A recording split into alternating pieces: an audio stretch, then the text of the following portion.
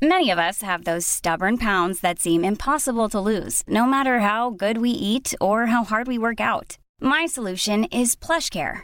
PlushCare is a leading telehealth provider with doctors who are there for you day and night to partner with you in your weight loss journey. They can prescribe FDA-approved weight loss medications like Wegovy and Zepbound for those who qualify.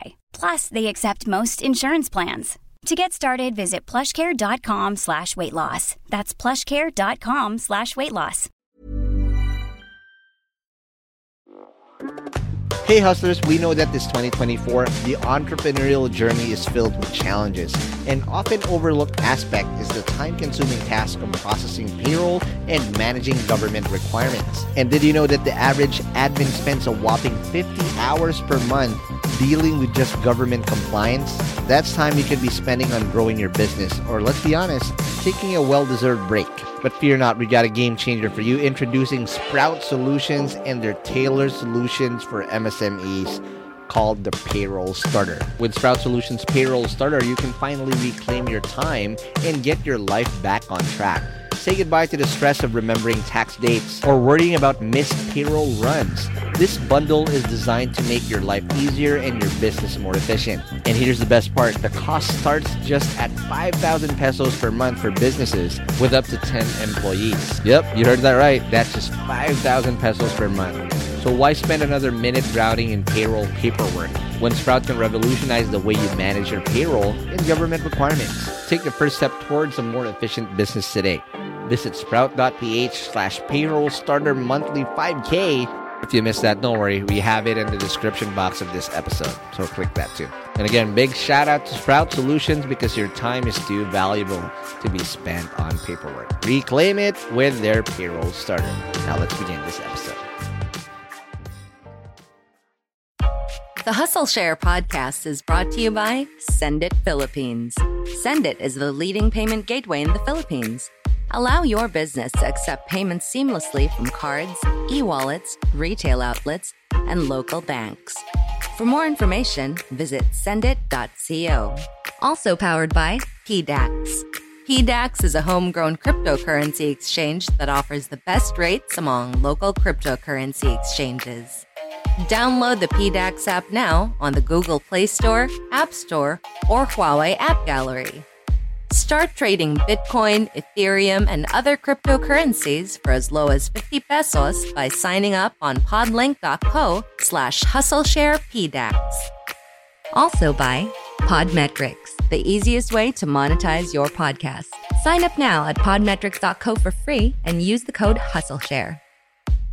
I think that for me, you need to learn how to say no, and at the same time, you really have to be firm with your decision for the sake of the company. You have to forget the other aspect. You have to separate your personal life to personal decisions, and don't combine it. Welcome to Hustle Share, the podcast that features the daily grinds of unique hustlers around the world to show not our differences, but that our hustles are very much alike. Now here's your host, Ronster Baetiong. Welcome to the latest episode of the Hustle Share podcast. We're back, and again, it's been a while since it last recorded.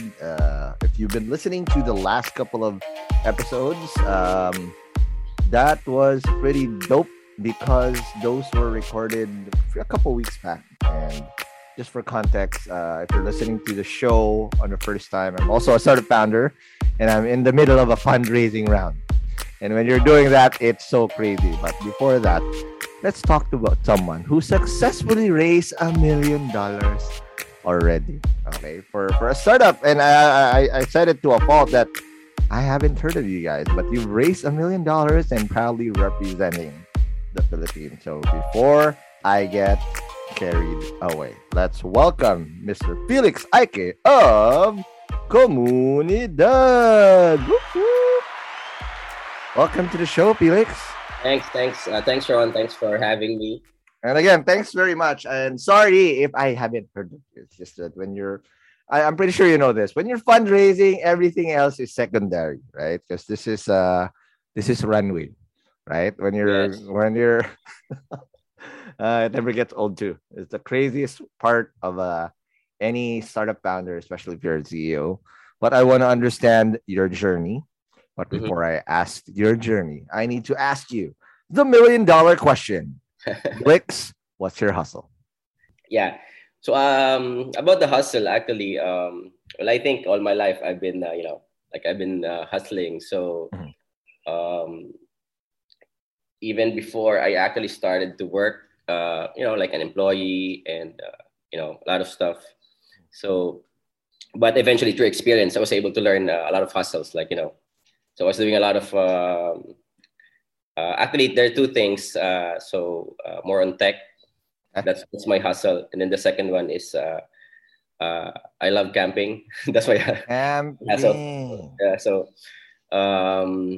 So I divide those two stuff. Like Monday to Friday, I hustle tech, and then weekends I hustle outdoors. So that's what I do.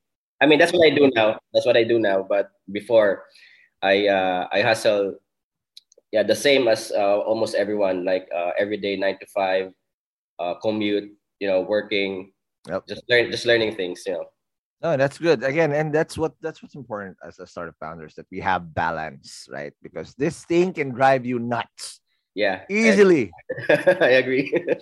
And you need to find a way to find that that sanity back just for a few hours at least, just to remind you of what matters the most. Because again, as founders, or again as being CEO, you eat last. You prioritize yourself the least in the grand scheme of things. But Mhm. again, you got to give yourself time to still be able to focus and nurture yourself in order to be able to serve, right? I agree. Absolutely. And now I need to ask you to buckle up, because if you like the outdoors and you like camping, we have a time machine here, because we're going to have to ride the Hustle Share time machine.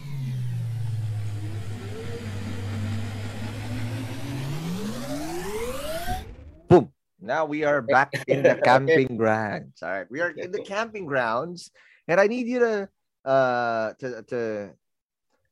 to paint us a picture of what Felix was. Because one thing that's interesting, I'm stalking your LinkedIn right now, Mhm. is you came from the Great Bicol region, Oh yeah, yeah, yeah. right? So, So and I have a theory of why Comunidad, again, just for context, for those people who don't understand what Comunidad is yet, it is, or how would you define Comunidad, Felix?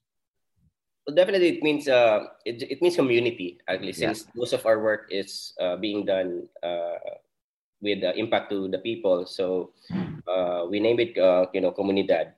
Mhm. It's more of we just mixed actually what do you call this, like community, and in a way it can be global. Mm. So with a mix of still the Filipino like culture. So yeah, Yeah. it's basically community, means community. Oh, but in to be very specific on the problem you're trying to solve, what are you guys working on? Yeah. So the main thing that we're working on is we're in tech, but we're really focused on weather and environmental intelligence. So Weather and environmental environmental check. intelligence. So that's very interesting, and that's why I was like very, because I've That's why as you mentioned, we're really on the back end of things. We're not really like these apps that you see like a lot of people. So we're mostly on the back end, and we're actually used by mostly on the back end of government, of private companies. So that's why we really focus on the business. The secondary, the fundraising, it's all the PR. They're all yeah, just secondary. of course, But we're not in that in that space. consumer Correct. space. Mm. So that's why we're still just in what do you call this? No, but the impact and the problem you're trying to solve affects us all, right? Yeah, At the end of the day, we know how messed up the world is, and how looks like the tipping point is just a matter of years or yeah. months. Because From Ron, I came from Legazpi City, so that's where I yes. grew up. That's where I studied also. So I'm not from Metro Manila, and our culture in Bicol is different. Of course, it's Mhm. more like provincia type, Yep. and so coming here to Manila, we're just here to work. We don't even Right. have any like anything else. We need to work to support our family, of course. But Mhm. knowing Bicol is one of the disaster-prone areas in the country. Yes. When we were Typhoon belt. yeah, typhoon, volcano eruptions, earthquakes, whatever, name it. So Yeah. it's more of a that's where the action happens. Mhm. So when we were growing up, it's natural. I mean, it's natural, and why not use it when I had a lot of experience with these stuff. Why not use it to also apply it globally, right? Since we have the expertise Exactly. naturally. So in other countries, they you know yeah, they just look at it at like there's a weather, but here in the Philippines, the impact in the communities is really that they affect, like there's evacuation centers, there's 4 months of brownout, and Right. a lot of stuff. It's the effect is really especially climate change now. Yeah. Is the impact of that is will be worse in the next few years. So yeah, that's actually the foundation of it. We came from a place where there's a lot of it. So Mhm. what we did was we just uh, what do you call this, enhance it, and Mhm. made use of all the data, then apply it globally. So I think it's a good stuff that most Filipinos, they're actually copying what other countries are doing. But for us, the style that we did is, what is our expertise in terms of the real things that are happening. What we did was what do you call this? So we feel that we are the best in these Absolutely. things. Yeah. So that's why it's we are confident to compete globally, Mhm. and we're not afraid to face competition like these bigger companies. So Yep. yeah, that's how we call it in Bicol Uragon. So we feel that Dragons. we feel Yes. that we feel that we can compete. Most Bicolanos are very competitive. Mhm. Yeah, we're bringing that on a global scene. Oh, and that's amazing. And that's what I want to understand. So again, one thing that I see here is that you've seen disasters in the thick of it, right? So whether it's volcanoes and with Mount Mayon, whether it's the typhoons that there's 20, at least 20 of them that hit us every year. And again, first dibs, it's either Bicol region. My roots are from northern Samar, so we're not that Oh yeah, far. yeah, it's So just it's the just same. It's under, after, yeah, yeah, Matnog, right? You just have to yeah, cross. Matnog, yeah. So that's I totally understand because I see my family like, and my God, when it get ravaged, they get hurt. Imagine the first landfall Mm-hmm. of a tornado, not a tornado, that typhoon Mm-hmm. hits. That's the hardest one. But now I want to understand first. So you mentioned that the roots is from Legazpi Albay, correct? Yeah. Um, I want to understand from a point of view of a data driven guy, or at least being an entrepreneur, what was the mindset like? Because one thing also from friends that I've seen got born and raised in the province, it's I've seen this, and again, I'm not generalizing. I've just seen this in a lot of people. Two things. First off, they have a chip on their shoulder. They will out hustle you, and they'll prove you wrong. Mm-hmm. Or sometimes there's also this inferiority Yeah. complex that I'm taga probinsya lang, whatever, right? So how did you get over that, and how did you nurture that competency that if you had that pride of an Uragon and says, "Nah, I can do it. I can be world class." Back when you were still in Legazpi and Albay, what was that? What were the? How did you nurture that mindset and then that desire? Yeah. Well, to be honest, Ron, when I was there in Bicol, I didn't have any sense of entrepreneurship or even business. Mm, I it's I just hang out with my friends. I okay. think we had a band, and we we we it's more just I haven't been exposed to any of these. So Okay. um, but along the way, through experience. So it's like that. These things just come to you, and then you take the opportunity. Then you Mm, realize that there's a lot of things also like in your past, in your community, that needs help in terms of these yeah. things. But the challenges now is mostly um, because we're always asked, what's our difference with Pag-asa, with FIVOX, with Mm, government agencies. So that's actually the everyday question that they ask from us. okay. And um, Well, because the world now is evolving actually, right? I mean, in the future, I'm not saying that we don't need Pag-asa or we don't need Fevox because they are really doing a great job. But Mm. eventually, it's gonna be automatic, right? Mm. You don't have to wait for the news, right? I Yeah. mean, You get the so NDRRMC alert that scares the hell yeah, out of you. yeah. So we're I love it, we're but my God, it just makes you yeah. panic. And then mostly Filipinos are just concerned about typhoons, but on a daily basis, like for example, if you compare airport operations, right? The airports, they are very precise. Like if there's lightning and thunderstorms, the plane won't go down yet, it won't land yet, and then they have to wait like 30 minutes up in the air before they go down. That's how precise they are with the weather, right? Right. So as you can see, like the governments and businesses also has the access to the same data, right? But why are not they using it on a daily basis, right? So, yeah. Wow. So mostly my talks actually are showing everyone that we have access to data. The Philippines is rich in data, but the way we use it is actually very traditional. It's like as you can see in the Facebook, you see a PDF file, right? Like a PDF file, like or a picture of a typhoon, but Yeah.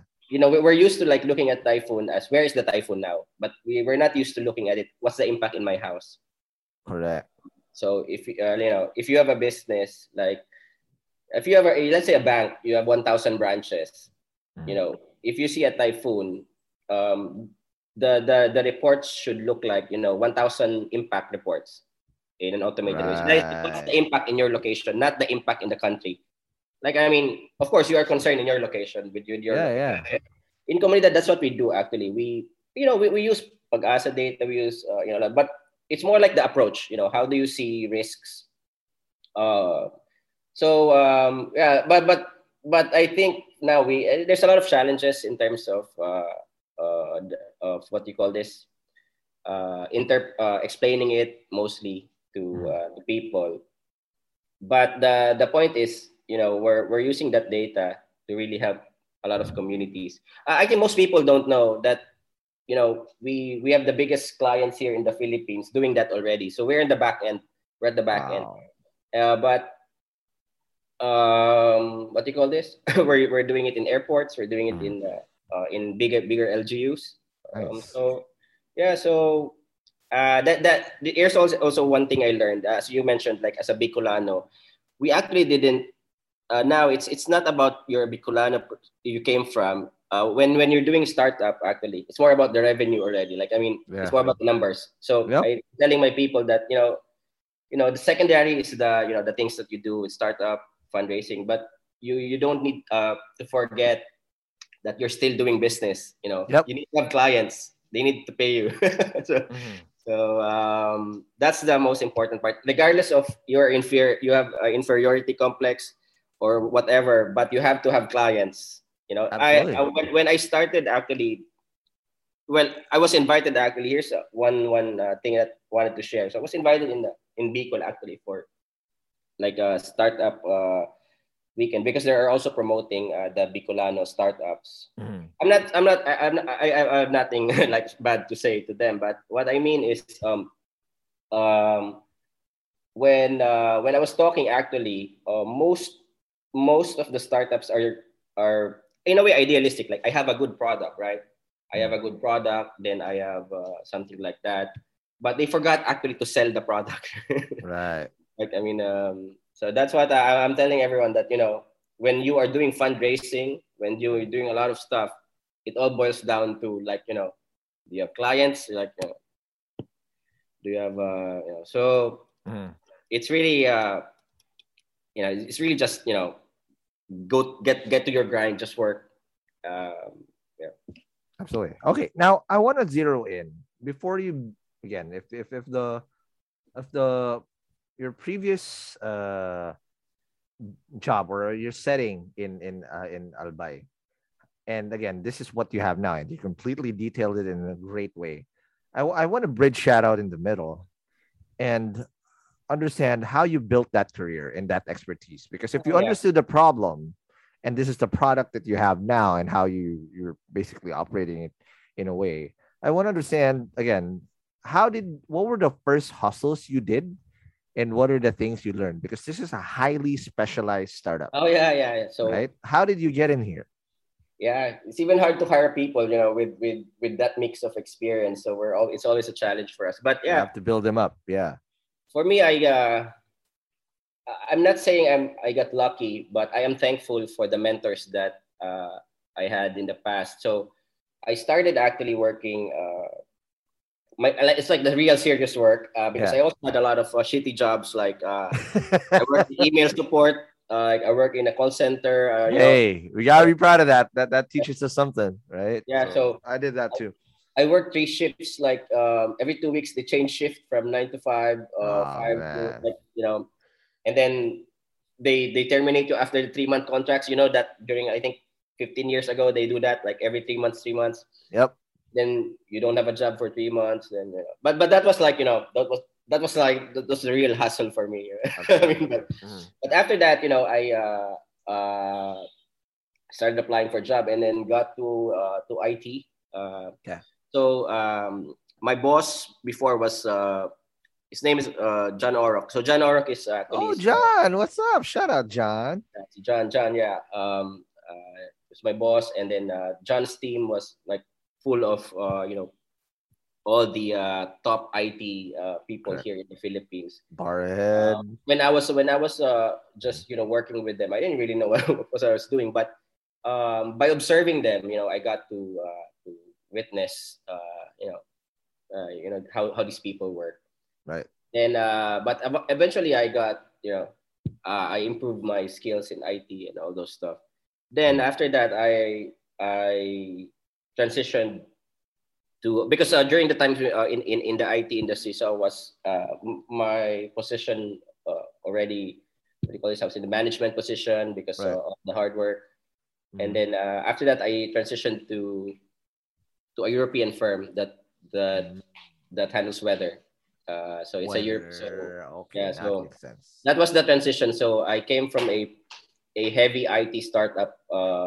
We do platform development. We do all hardcore stuff. Yep. To that. So that transition, the mix of that, that's where I am now. Mhm. And I was able to mix the past experience from the present experience and Right. made a startup. So I think I'm telling my employees that they think I'm just this cool guy, but I have like a lot of experience in terms of these things. So my job before in when I was working with these European firms, I actually worked with New Zealand government too. Yung Pag-asa ng Wow. New Zealand. So I worked Okay. there for 2 years.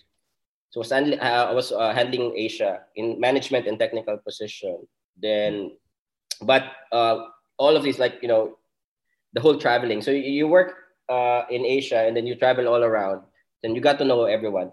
So that's why I decided to build Comunidad, because I think I witnessed the other countries that Philippines is much more worse, and we have Yeah. more experience than you guys. Then as you can see, I'm the only Filipino in conferences abroad with these kinds of things. Yeah. Well, some of the guys from Pag-asa, I sometimes, but usually in most conferences, it's very rare for Philippines to explore in these areas. So Yeah. that's what happened. It's just a mix of my previous work, and I decided to be an entrepreneur. So decided to be an entrepreneur not because I love to be an entrepreneur, because I need to earn money. There you go. So right. I need to earn money. So I need to earn money. I want to earn money in my own way, and then in a creative way. Like, I mean, I still feel that in a startup, it's still you still need to be really creative. No, that's absolutely, because you're creating something that's out of the norm. But all right, let's take our first break, and when we come back, I want to understand further what made you jump and how that experience was like, and how you completely built Comunidad all the way to how you raised $1 million to get that done. Let's talk about that more after the break. Planning for your next trip? Elevate your travel style with Quince. Quince has all the jet-setting essentials you'll want for your next getaway, like European linen, premium luggage options, buttery soft Italian leather bags, and so much more. and is all priced at 50 to 80% less than similar brands. Plus, Quince only works with factories that use safe and ethical manufacturing practices. Pack your bags with high-quality essentials you'll be wearing for vacations to come with Quince. Go to quince.com/pack for free shipping and 365-day returns. Many of us have those stubborn pounds that seem impossible to lose, no matter how good we eat or how hard we work out. My solution is PlushCare. PlushCare is a leading telehealth provider with doctors who are there for you day and night to partner with you in your weight loss journey. They can prescribe FDA-approved weight loss medications like Wegovy and Zepbound for those who qualify. Plus, they accept most insurance plans. To get started, visit plushcare.com/weightloss. That's plushcare.com/weightloss. Hey guys, I have a very, very exciting opportunity I want to share with you guys. If you're a B2B startup founder, listen up. Your ticket to growth is here. Introducing Impact 24, the Philippines' largest B2B SaaS challenge. Calling all startups in their pre-launch, pre-seed, or seed stages, this is your chance to accelerate your growth. Submit your pitch to Impact 24 and get ready for a 10-week intensive program to elevate your solution. What's in it for you? How about up to 500,000 pesos in MVP project support, exclusive credits from industry partners, personalized mentoring, and a shot to pitch at SaaSCon PH, the country's biggest SaaS conference this April. But you gotta hurry up because submissions close on January 26, 2024 already. Don't miss out on this opportunity to take your startup to new heights. Apply now at saaschallenge.ph. That's saaschallenge.ph. And good luck, and I'll see you guys in Impact 24. And we're back from the break. We are still with Felix Aike, again, who was then told us how he built his own startup based on the experiences that he's had prior. And that's, I think, a common theme to a lot of us founders, that, you know what, we pick up little things along the way of problems that we think we can solve ourselves, that are inside outside, that again we pick up from the jobs that we've had. But I want to understand, so whether or crisis management and technology, that's not the initial thought in my head when I heard this, like, shit, that's gonna be super fucking expensive. Yeah, right, because this is hardcore stuff that affects millions of lives, and you're trying to solve this problem. And I want to zero in on the problem first. Of all the problems you tried to solve, because you've seen the John Orks do it, and again, that guy's amazing in terms of solving and making money in deep tech, whatever form or fashion. I've seen how many exits has he had, 3, 4, right? And he's also paying it forward to other founders and mentoring them. It's amazing. I've worked with him, by the way, before. I stayed in his office for a while when my first in Jupiter. Yeah. I think I met you. That's wow. Besides Sweet Ecstasy, but all right, going back. This problem is a very legit problem. But why this problem of all things that you could have done? If the objective was to earn money and earn money creatively. Yeah. Well, when because of as mentioned, the past experience, actually, it's more like we've seen the opportunity in terms of making a good business, but at the same time, along the way, the effect of you're really helping people. So that came along, and then balance everything. So it's like even our employees, they like working in this company because it has balance of both business and then at the same time social impact. Yeah. And then especially now there's environmental social governance where there's a lot of things that we need to consider in terms of climate change. As you mentioned, these are not just data that you can publish online. Like, these are risk data. Let's say if you got wrong, if you got incorrect data, the risks are very high. People can die. So, people can die, and but of course, this is our craft. That's why businesses are paying us, and I think along the way we got to a point that we really love. At the start, it was a really challenge. As you mentioned, what are the challenges that I encountered? So first, I didn't have a company. Actually, I was using my friend's company. I was selling to BPOs. Oh, This is wow. process outsourcing. So, Mhm. and then after that, I built a company. Then I got wrong partners, right? Like Yep. the lesson that I'm want to say to everyone, be careful with partnering with your friends. Like, like I'm saying that it's good friends, but in terms of Business. business, it's there's always something could go wrong. So yeah, in terms of me, because I did not have any like MBA, so I didn't know how to what you call this, to navigate through the business area, because I was just a tech person. Okay. So it was hard for me to understand that. I mean, Mhm. I had a lot of bad decisions, changes in the company, until I navigated it, experienced it properly. What do you call this? Experience it the way that I learned from my mistakes. Yeah. So I think for me, it's more of just the admin stuff. But the technical stuff it became so natural to us, to Right. me, and also to my. But more on how to set it up. Uh, Mhm. I think in the Philippines it's very hard, and but I'm happy where we're at now. Yeah, as mentioned, Ron. So if you like, if you can, let's say, if you know me personally, I don't really like look like a founder, like. Neither do I. so, I mean, I just work, like the business, and I know that our product is good. We help a lot of people, we help a lot of business. Then we just do those stuff. Yeah. But I want to zero in on the struggles. Because again, most founders that Mm. decide to create a startup have several levels of expertise on a certain field, whether it's technical, business, and whatnot. But you're the CEO, and you're coming from a tech background, and you said you struggled on the other sides. I want to know exactly what those struggles were and how you actually overcame them, because a lot of the founders that listen to this podcast are probably in the same boat. Like, I'm either good in tech Yeah, or I'm good in business. I don't know shit about tech, or a mixture of both, right? But there's levels of expertise there. How did you overcome? Like, you said you made the wrong co-founder decisions, but yeah. what really defines a good founder also is their ability to bounce back from wrong moves. And I want to understand how you did that.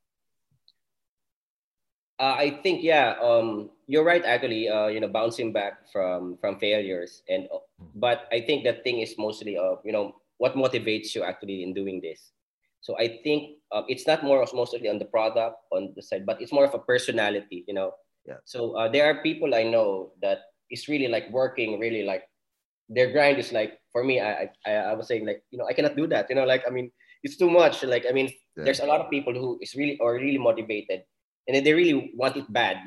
I think if you can see most founders, they really want it bad. I have to do this regardless of what the challenge is. For example, most founders, I think, when we talk with each other, like personally, we're very open to financials. Like, Yep. I think that's the number one challenge for startups is, for me, we took the risk. Like, I hired a lot of people, I invested a lot of business. So, I really didn't care about the money that I bootstrapped, right? Mhm. So at first I got excited, right? Okay, yeah, and the good thing about having a lot of friends and having it's like trying to be like a very good, better person. Yeah. Is you can bootstrap easily, right? Like Yeah. people trust you. Like for me, you know, even when I was in college, I can bootstrap. Like I can bootstrap and having organize a party, like Yeah. like so. I use that like Mhm. skills that so. But the problem there is you got the wrong decision. How are you gonna be paid back? And then there are cases that you have 6 months without money, Oh shit. like something like that. So usually especially during the pandemic, right? So most projects are like cut off and something. But as a founder, how will you manage that? So I'm telling like some of the people that ask me, like, it's not just about the product, it's just the financials are really crazy. The cash flow. That's why it's good to have funding. but it's along that way, it's very hard to manage cash flow. I Yep. think that's the first one for us as a friends, because if you don't hire good teams, good people, you cannot do it by yourself. Yes. So you also have to invest in great people, and then you have to pay them also great Yep. money. They don't come cheap. Yeah, they don't come cheap. You also have to pay great IT developers to help you. Like, for me, I was the one who developed the first version, but the second, third version, I can no longer do it. So Yep. yeah, like, and then and then these types of things, and then you have to find clients. You have to do sales. It's like, how bad do you want it? Because I think most funders are also thinking that, what if I give up now? Like, I mean, I can no longer do this. This is really like crazy. So, but every day when you wake up, you still wanna do it. Like, Yep. if you have that mindset, I think, and then also you need to listen to other people. Like, hey, what you're doing is, I mean, advice from people. Because for me, the good thing about the network I have also is, globally is, I schedule a call with others, and then I ask them for help. Like, what do you think this feature would, the impact of this feature of the system? What about the pricing? How do I reach out to these people? So, in short, in Filipino, it's like, dapat makapal yung mukha mo talaga. I mean, Yes. yeah, I mean, and then I had a teammate before who doesn't want to bootstrap money because, like, he thinks that bootstrapping money will affect his social status, right? I mean, Oh man. like for example, like in a Filipino, pag nangutang ka, it means wala kang pera, right? No. That's what they think. But as an entrepreneur, it's That's the only way you'll scale. Yeah, that's the only way you'll scale. So Yeah. so like I said, you don't need to be afraid. You have to take the risk. I mean, in summary, you have to take the risk, and so along the way, you're gonna get excited with those risks. It's like playing, I don't know, it's like casino or something. I'm not playing casino, but it's like, you're playing a game. So Yeah. No, you bet on yourself. That's it. And your ability to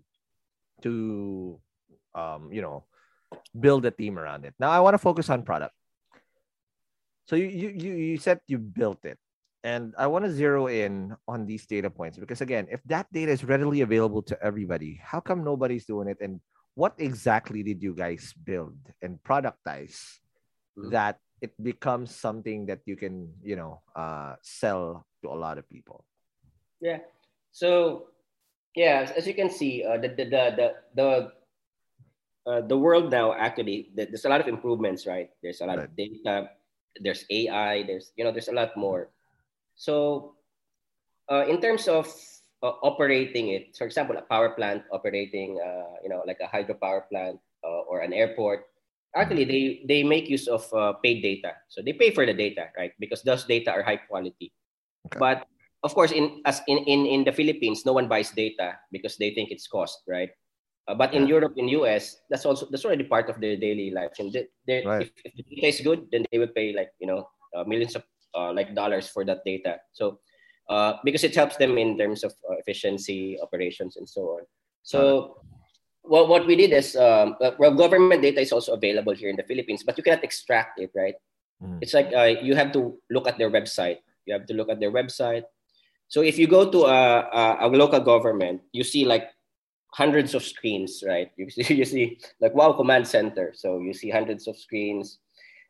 These are a lot from every website, but it doesn't really tell you the impact of in a barangay. So what we do is actually we extract data. In a way, we invest in data. That's what we do. So we collect data. So we buy from the best data suppliers. Okay. One of our partners is like Tomorrow.io, who is now putting satellites for weather. So microsatellites. IBM, the weather company, is also a partner. So these are bigger global companies. And then we pay millions of pesos, for that. That's our business. But the way we deliver it to customers, that's actually the value of what we did. So what we did is, I think it's really like complex to explain because the way they use environmental information for government is different. For government, it's just safety of people. Actually, we just have these Viber SMS alerts where I'll tell you a cool thing. So, for example, there's a lightning strike, right?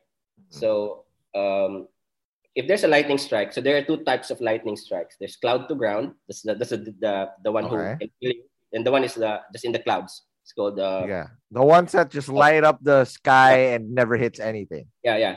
So, but those two things will result to a lot of things. Heavy rain. So if you're in a hazard area, flooded area, like for example, if you're in UST, España, so even Shout out. That is my alma mater, so I know that very well. It will flood. Yeah, it will flood. But this data is available, right? So what happens to that data is what we do is, for example, if you have 50 barangays, if there's a lightning strike near that barangay, it will be alerted in real time. And it will tell you like in an hour before, like there will be the risks of flood. So it's real time now. It's that data you can use for other, not typhoon. This is on a daily basis. Wow. That data is already available. And then actually, I'm always in when I'm speaking with other events. Why are communities not using this data? And it's used by NAIA. It's used by NAIA. It's used by airports. But why don't we use it? Right? Because of the understanding of a data-driven approach. Right? We are still used to looking at the website, looking at Pag-asa. That data is coming from Pag-asa anyway. That data is. Why not automate it? Just like we have these Viber alerts. Just send it to the people receive SMS and Viber alerts regardless of where they are in the. So and make it proactive, because again, a lot of what we do now, it's either like shoot, it's too late. Yeah. The thing is here, we couldn't prevent it from happening. If you said that is that data is available all along, right? We should have the ability to really make that proactive, and I think that's what you're doing. But again, I'm pretty sure there is a point here where you have to really remove status quos and bad habits before that. And how did you overcome those things and make this product again something that's digestible? Because I'm pretty sure a lot of the things that want to stay in the status quo movement would be like, we have that naman, we don't need it. How do you break those barriers? Yeah, it's a good question, because that's really a challenge for us. The example I gave to you earlier. So as you can see, it's gonna be like it makes it super efficient. It makes it for example, if the NDRMC sends you a heavy rain alert, but it's already over, right? So it's already flooding. Like, thank you, I see the flood. I appreciate it. In our system, it's a few hours before it tells you on a barangay level, right? So for example, if barangay 1 will flood, potential for flooding, it tells you the potential for, but the barangay 5 will not receive the alerts. So that's how it's efficient. But the challenge is mostly on, of course, the existing systems, and then the education also in terms of, because as Filipinos, regardless of a typhoon, we don't really care. Let it hit. Let the people evacuate, and after that, let's just handle the aftermath. Yeah. But because we're used to the past, but climate change is real, and then it becomes so uncertain. Yep. And sometimes these decision support tools will really help save lives and also save assets and business. And but when you explain this to the normal status quo, it's really hard to digest. I mean, for us, Europe and US actually, they are doing this already, like for the past how many years? Tornadoes, whatever that's out there, right? Yeah, for them, because for them there's seasons, so it's really very easy to manage. In Asia, it's different because we have a lot of disturbances, and when you explain this actually to local government, they always say that there's a free website actually, it's like I'm telling them, if you're in airport operations, you don't look at free websites, right? Yeah, there's lives on the line. What are you talking about, right?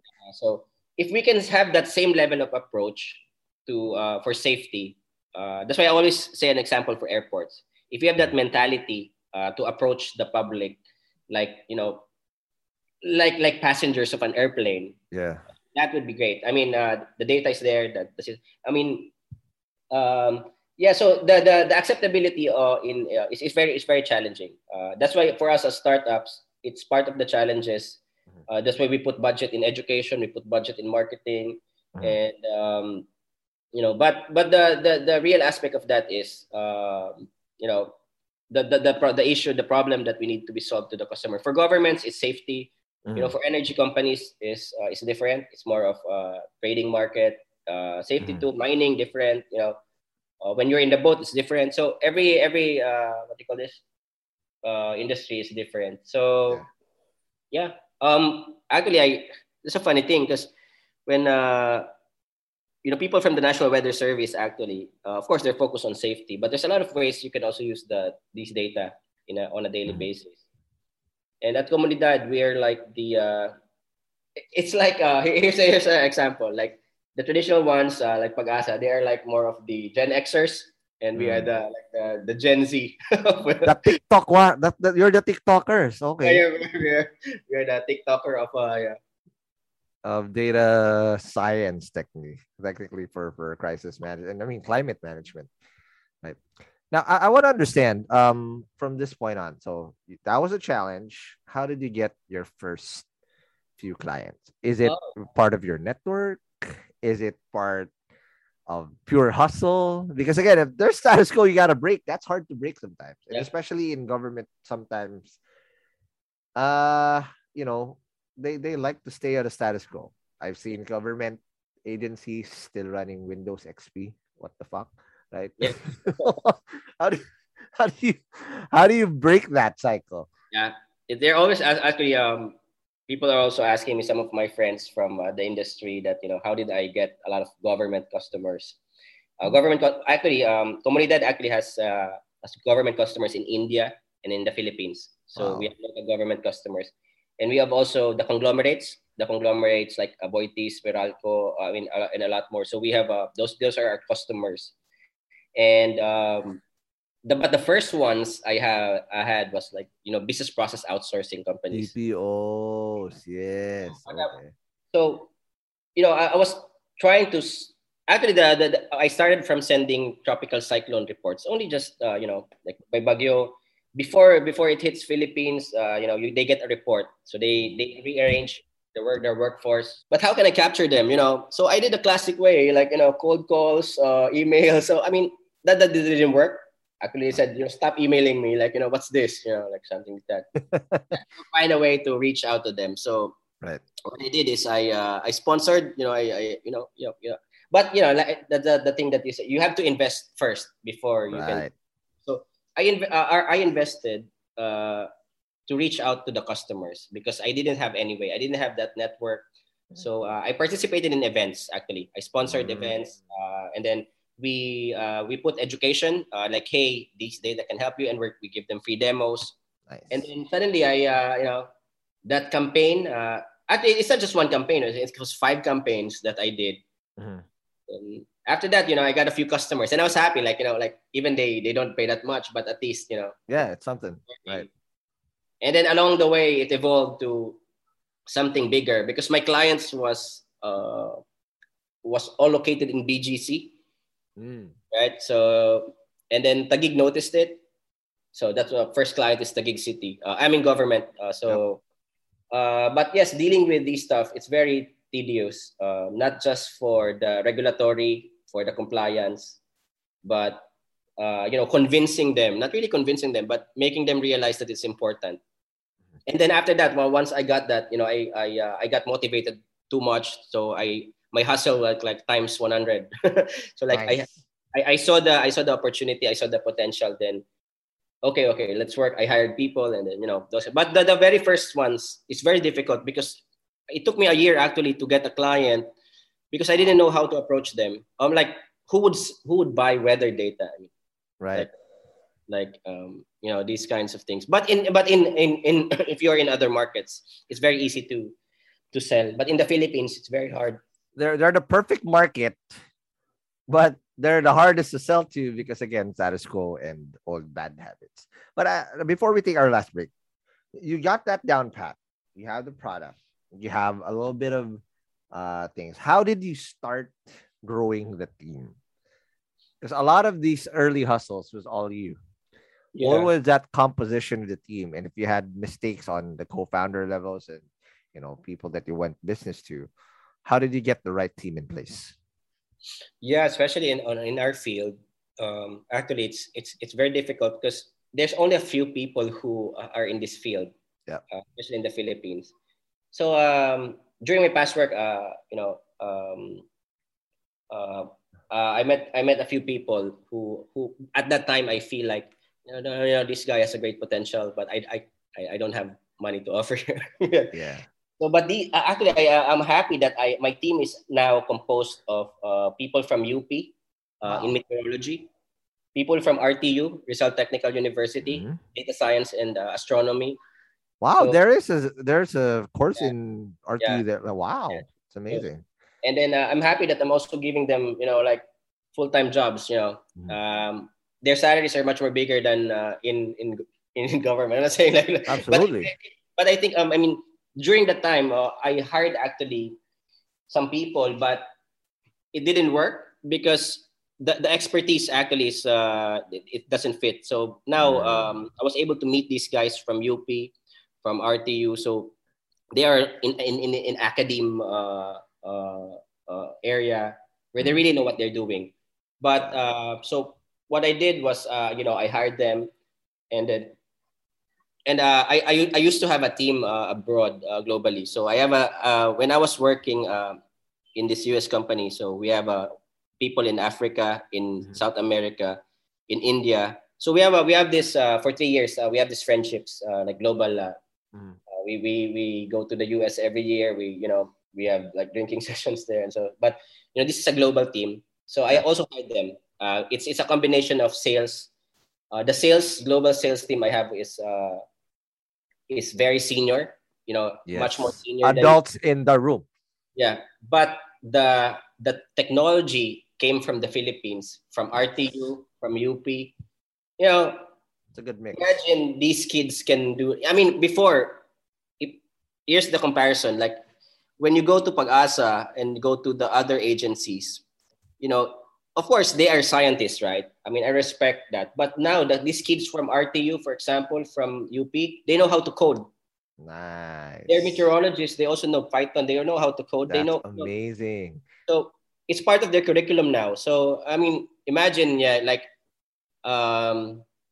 a client, like a big client. They pay big, and then the system is done by by a 21 years old who just That's amazing with that skill gap that even though they're 21, they're actually much more skilled with those people who are already been there for years and years before. So and then they're exposed with data now. Correct. Before these meteorologists or scientists do it manually, these data coming from bigger companies, these kids can just play around with that, create a product. And I'm happy actually that we have this deal with RTU. So aside from hiring the people there, we also have an internship program. Nice. So you build talent up. Yep. And then just to start making Philippines also, they have to be confident. They have to be confident in terms of us Filipinos bringing in our expertise with natural disasters abroad, right? No one's doing that. And I think that also sometimes it also breaks our heart that we didn't get any. I'm not dwelling in the past, but here's the thing. As Comunidad, we did it on our own. We did it with even the funding that we got. No one helped us. No one helped us in terms of Philippines, and that's that's also part of the motivation that you do it independently. And then we are doing it on our own. We are hiring on our own before. And then we got the funding, so at least it can sustain. But before the funding, I'm telling you, before the funding, I invested in that because I know that you believe in something. As founders, we believe in something, so we take the risk. And then secondary, you look for funding, you do the tedious due diligence process, and you cry in the night, and then Exactly.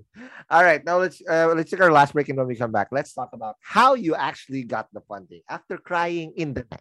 Let's talk about that more after the break.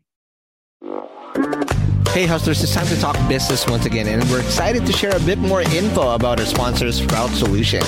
And again, just like what I said at the start of the episode, you should check out Sprout's Payroll Starter as you grow your own startup, because this bundle that they have is literally what you need to take your startup to the next level as you grow your employees.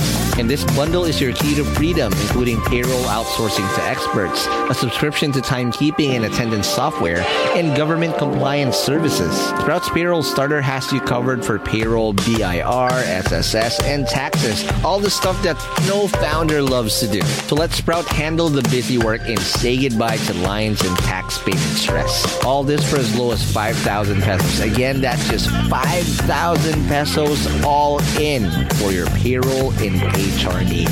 So visit sprout.ph payroll-starter-monthly-5K, or again, just click the link in the description box of this episode to elevate your business management game. And again, big thank you to Sprout Solutions, liberating your time for what truly matters. Hey hustlers, wish there was an easy way to open a bank account and grow your money without the hassle of lengthy application process and income documents? Well, I got good news, because today's sponsor, Uno Digital Bank, is here to help you achieve your financial goals. You can easily open an account with the Uno app in just 5 minutes and one valid ID. And as one of the 6 digital banks licensed by the Bangko Sentral ng Pilipinas, the company is committed to providing customers with simpler, better, and more accessible banking. Last year, Uno Bank was recognized by the Asia Banking and Finance Awards and bagged the title Open Banking Initiative of the Year due to the success of its partnership with GCash, one of the Philippines' leading mobile wallet platforms. And with the Uno mobile app, you can access an hashtag Uno Ready savings account and enjoy daily interest crediting. With their hashtag Uno Earn or hashtag Uno Boost time deposit accounts, you can enjoy a high interest rate of up to 6.5% per annum. Enjoy monthly payouts with hashtag Uno Earn and flexible tenors with hashtag Uno Boost.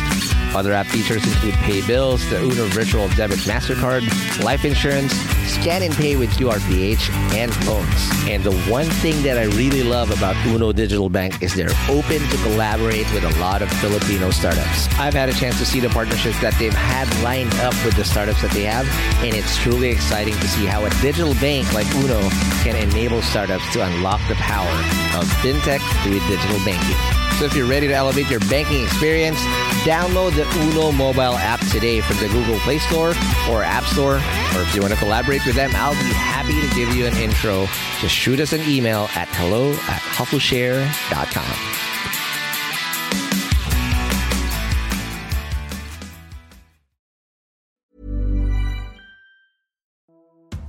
Hey hustlers, I hope you're having a great 2024 so far. As you know, a lot of startups had a very challenging 2023, and hopefully things are going to do better this year for a lot of us. Not just because it's the year of the dragon, but also because our sponsor Dragon Pay is here to help your startups process payments in the most efficient way. Established in 2010, Dragon Pay empowers businesses of all sizes to accept and disburse payments through secure and convenient channels, giving your customers the flexibility to choose the payment method that suits them best. With over 85 partner channels, 35,000 partner branches nationwide, including QRPH, e-wallets, crypto, buy now, pay later, and many more. They also process an astonishing 15 million transactions processed globally each month. Dragon Pay is your trusted choice for online payments. And here's something to show you how legit Dragon Pay is. Dragon Pay was named FinTech of the Year at last year's Philippine FinTech Festival in 2023. So let's make 2024 extra prosperous for you and your startup in this year of the dragon. For more details, head on over to dragonpay.ph. That's dragonpay.ph. Trust the pioneer. Trust Dragon Pay.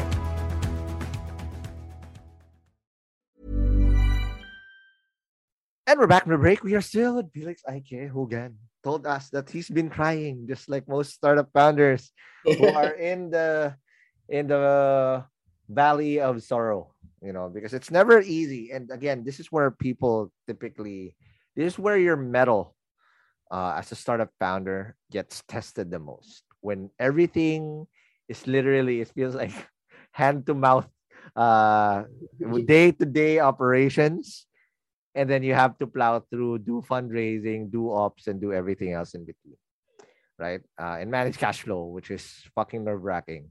Um, on your end, it's very impressive that your seed is $1 million, Oh, right? yeah.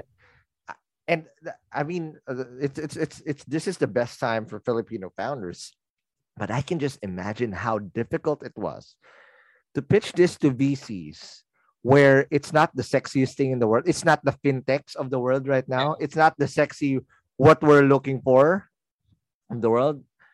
Walk me through how difficult the Mm. fundraising for Comunidad is, especially at the start. And then later on, we'll talk about how you finally got over the hump and got the $1 million check. Yeah. How did you guys do it? The difficulty is actually, you're right. For us, it's much more harder than Mm. the other founders, than the other startups, because Yeah, because most, they can put you in a box. yeah, Typically, there's verticals, like, this is fintech, this is e-commerce, don't whatever. even have a category for now, But Exactly. now they're putting a category already. So, Right, right. well, I think it was really never easy for us. I mean, especially for me. Um, I was in the phase of already, like, building a product, a team, and then, like, juggling from operations to fundraising and cash flow. It's really hard. And especially, you also have your personal life, right? Yeah. Your family, you have, like, all of those things. So it's all mixed up. A pandemic as well, right? The pandemic and all those stuff. Mm. And for us, we did it during the pandemic, so so it was double hard. And yeah, I think when we started pitching, actually, it's when we pitch, it's not like we got the funding already. It took us like 2 years. No 2 years of fundraising. not really 2 years of fundraising. When we did the first fundraising, so it's like no one can understand what we're trying to pitch, right? Exactly. Yeah. Understand. And then what I did was, okay, if I couldn't get any funding yet, then I'll just try to build my clients. So Yep. I bootstrap, and then, but our investor, actually, I have good relationships with them, regardless of they haven't really funded from the Yeah. first time. So that one thing, here's one thing I love about our investors. So Mm. they help us, actually. So when I pitched, they help us to be scalable, to be the company that I am now. So it's not like they're in there for money. So they advised me along the way until after like a year they invested. So it's like, here's the thing: most founders think that once they do fundraising they can get money. It's really hard for us. We have to show them. We have to prove that. So what the first pitch didn't work. So after the first pitch, I decided, okay, I'll get more customers. Yeah. I'll show the traction. So we really work hard as a team. We bootstrap some money, and my team supported me in that. My team now, still the team before that supported me during hard times. So Right. so sometimes it's true, like, the salaries are very hard to, like, it's like you're in the Philippines, like isang kahig isang tuka. Yes. So that's your business model. Right. The business model. So Just don't die. That's it. Survive as much as you can. if you feel bad, don't take medicine because it will cost you. Just tiisin mo na lang. So anyway, but you really have to make this work. So the good thing is we work hard as a team. We got a lot of customers, and then when the approach was, hey, I got back to the investors, and hey, we have traction already. Nice. And then after that, because I was able to close global deals, so Nice. the investors invested in me not on our idea but on our business traction. So I showed them the business, the traction, so they invested, and then that's also the good thing, because if they invested early, Okay. I have a very low valuation. But when I was able to give some traction, I was able to put a higher valuation in my company Correct. because of the numbers. The investors, they just actually look at, especially for seed fund, And yeah, almost like 2 years before it really materialized. Nice. That's amazing. And again, that's also the reality of fundraising. People think like, okay, I'll decide to fundraise. Some people are just blessed also to just like, okay, I'm gonna fundraise. And a few months after, it's done. Right. Yeah. But for most of us, especially for grassroots, man, it's fucking hard. It is Yeah. hard because again, there's so many factors. It's not like again, you don't what I don't like hearing, and this is personally, is when people start feeling entitled that hey, you know what? VCs don't freaking cut shit to here cut money here. Nobody owes a shit though.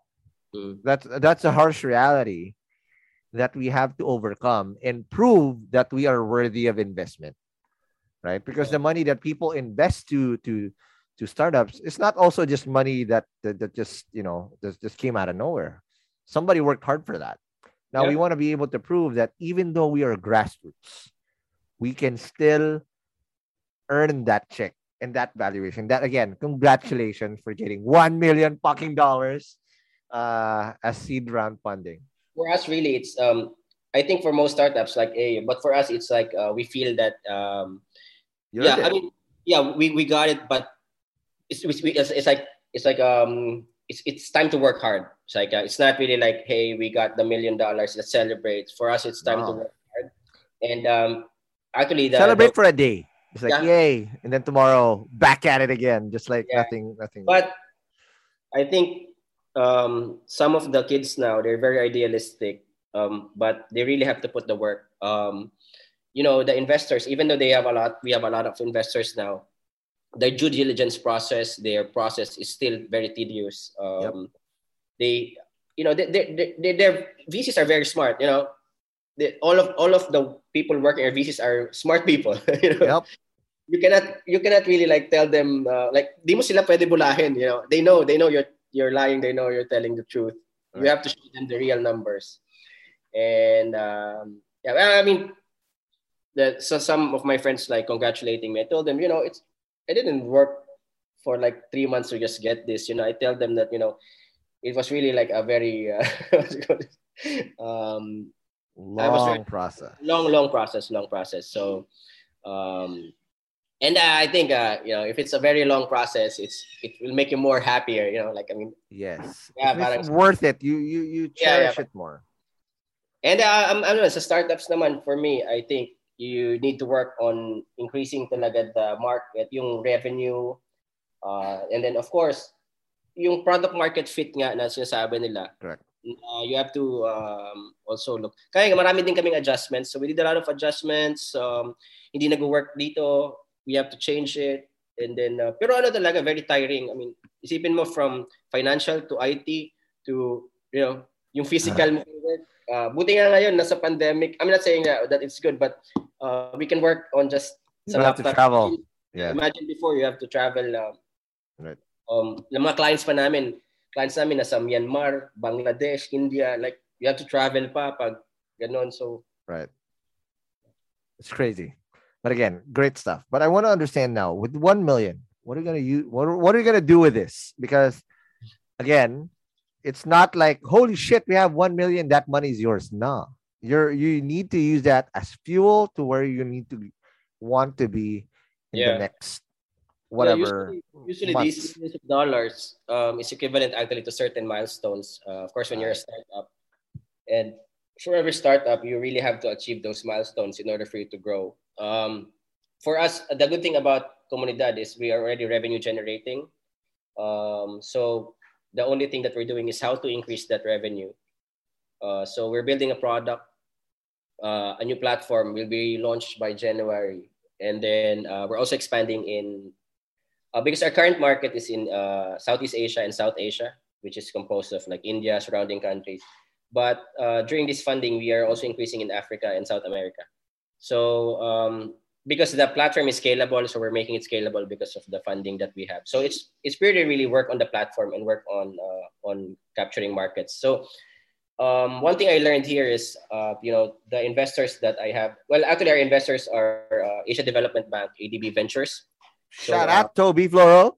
Toby, and then Wavemaker Partners. So the good thing about these investors that we have is they help us. They help us realize how uh, to be to what you call it, to set up the company properly and to set up the company for global scaling. And they also help us in a lot of things. So I like these kinds of investors who doesn't just invest but also enable you to to become successful. And I think it's a win-win for us, for both actually the investors and us. And yeah, we're now really working to finish our stuff platform and scaling, and we're hiring now. Actually, we're doing hiring. We're doing hiring in India, in Cambodia, and our office, by the way, is in Singapore. That's our main office now. It's not here in Nice. the Philippines anymore. So, but yeah, we're hiring data science, meteorologists, which is when you post at LinkedIn, no one applies. Like, what is this? Is this the one that reads horoscope? Like, is this a horoscope company? Right? Yeah, yeah, we're very willing to. We're actually now, reaching out to government to partner. Actually, we're talking to Pag-asa. We have these cute sensors now, but like Cute we're just doing, sensor.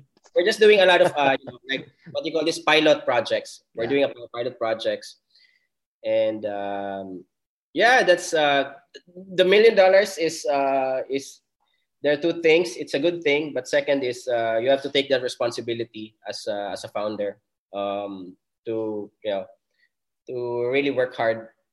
That's amazing. As you can see, the journey is very challenging. It's like, if you're watching NBA, right? So you work hard, college, then you got drafted to the NBA, right? So that's the time you just started working, right? Yep. For A us, we whole just new grind again.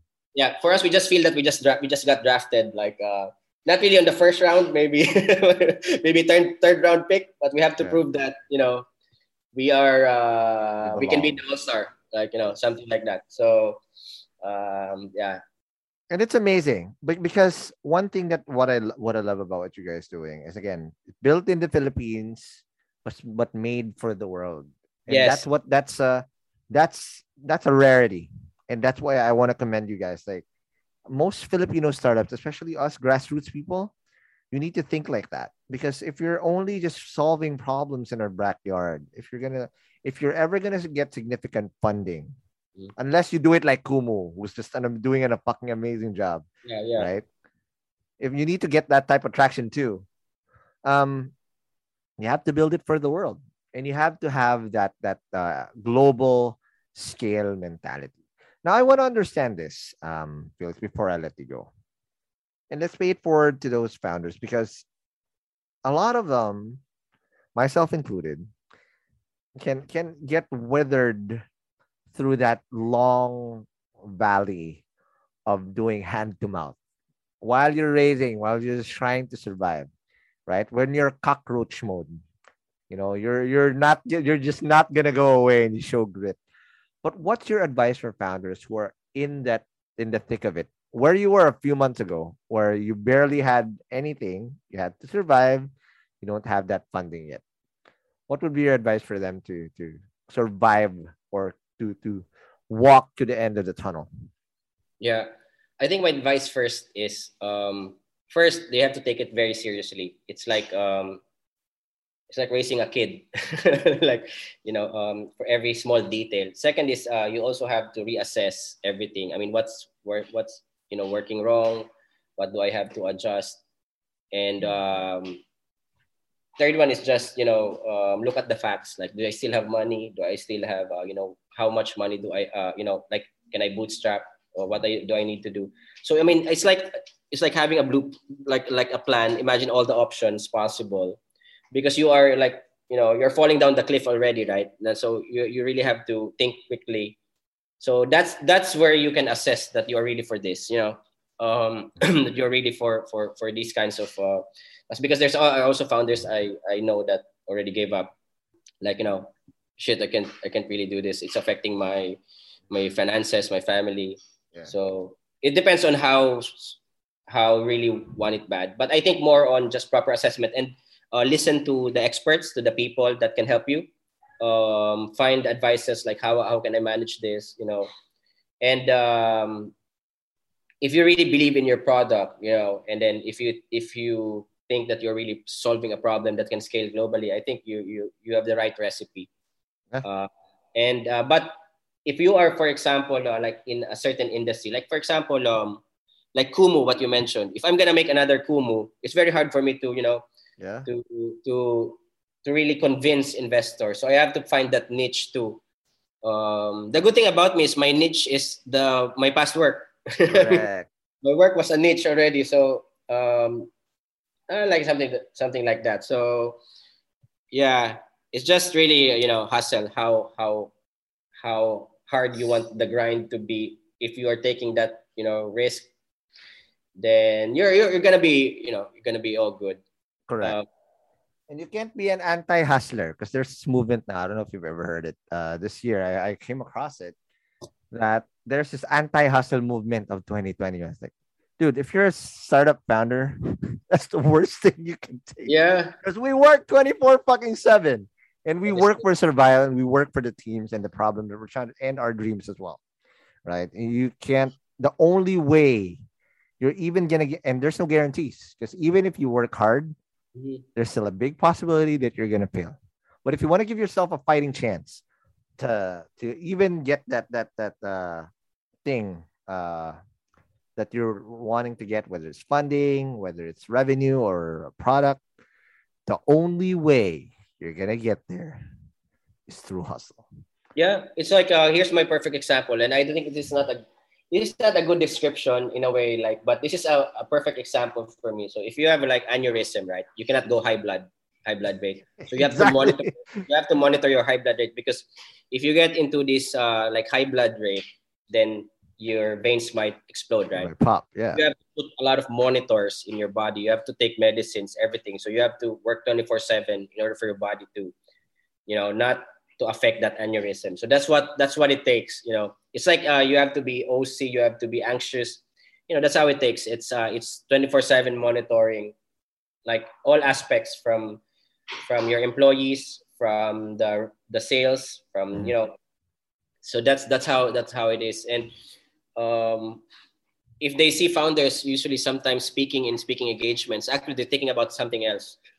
Yes. I'm like, I'm thinking like, who's the investor here? I'm looking at the room.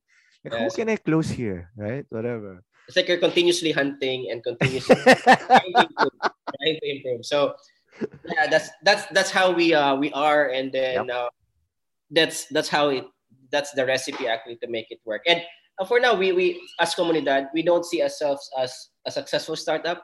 We see ourselves as just having a good start. Just having a good start. And but there's still a lot of work to be done. And we're happy that we got the support from the global community, the global investors. Yep. We tried to pitch in with Filipino investors, but we didn't get any chance to be considered. But we're happy that we were accepted in a global way.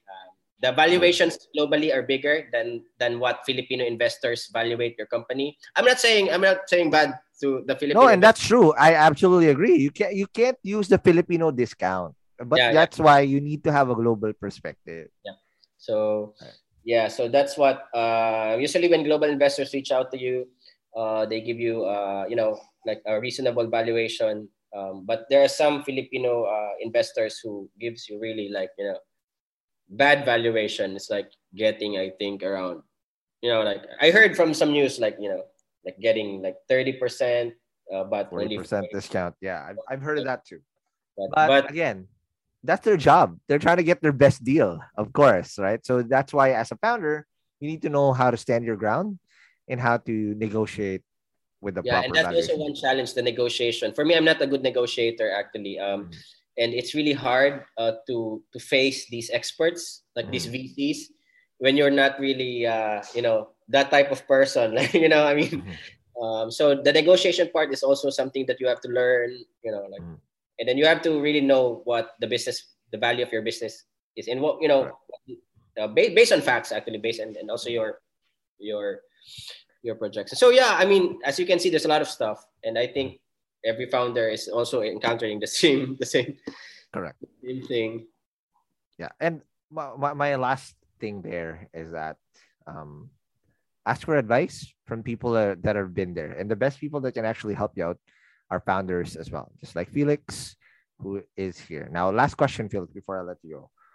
What's the best advice you've gotten over this period of being, again, IT with a IT guy to being a full-fledged founder who's actually made raised $1 million?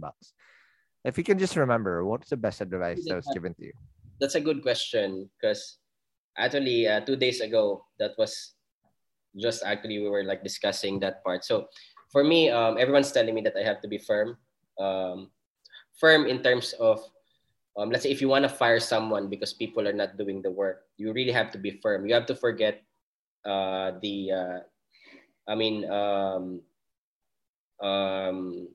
these emotional factors that affect us. Like, you know, as Filipinos, we're emotional. For example, if you are partnered with your friend in a startup, the only reason why you're not firing him because you are his friend, you know, but he's not doing the work. You cannot find him for 2 months. You don't know where they are, you know, those kinds of things. So, you know, if these people are not doing their job, you really have to learn to, you know, to stand your ground. And second is you really have to you have to learn to say no. You have to learn to say no. I think that for me, you need to learn how to say no, and at the same time, you really have to be firm with your decision for the sake of the company. Absolutely. You have to forget the other aspect. You have to separate your personal life to personal decisions, and don't combine it from because what's happening now is there's a lot of founders who are friends, and suddenly things get mixed up. Because for me, it's basing on my real experience, and if I didn't fire a lot of people, not really a lot of people, some of the partners before it will not. You wouldn't even get here. Yeah. So, madugo siyang process in terms of people, and you really have to have a fit team. I mean, the team that would fit the vision, right? So, if the team is not performing, you have to. That is a very hard thing for Filipinos actually, especially if you know someone and then you fire them.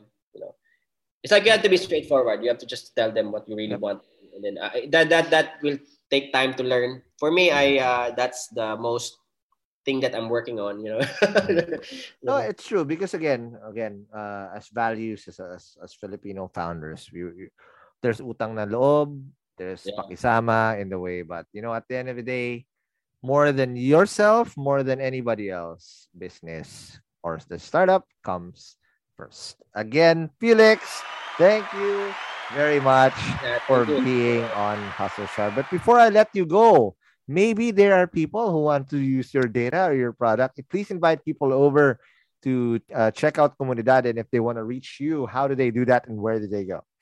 Oh yeah, well, you can reach out. Our website is comunidad.co. So you can see there how what are industries that we tap our clients, and you can just search me by LinkedIn, Felix Aike. I always reply to the messages, even just like I did randomly. I always reply to the message, even if someone's selling me. I told them, we have a different product already. I mean, I always always. Not really 100% reply, but I always try to reply. I feel that replying is a good gesture and be professional. If you have time, they can find me comunidad.co. They can find me at LinkedIn, Felix Aike, and I'll be having some also discussions. Speaking engagements with the Philippine Startup Summit. Nice. And then we have a Smart City Summit, Flood Summit. So.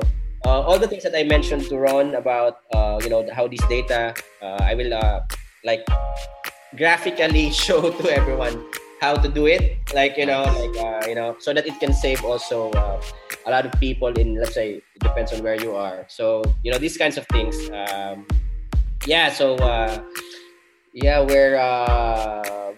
happy. Thank you, Ron, for it's rare that I do these podcasts, and I like the style of the podcast, and Thank you. thank you. I like your website, by the way. So it's very Sure. minimal and very modern. And, yeah. Thank you. It's the Gen Z in us.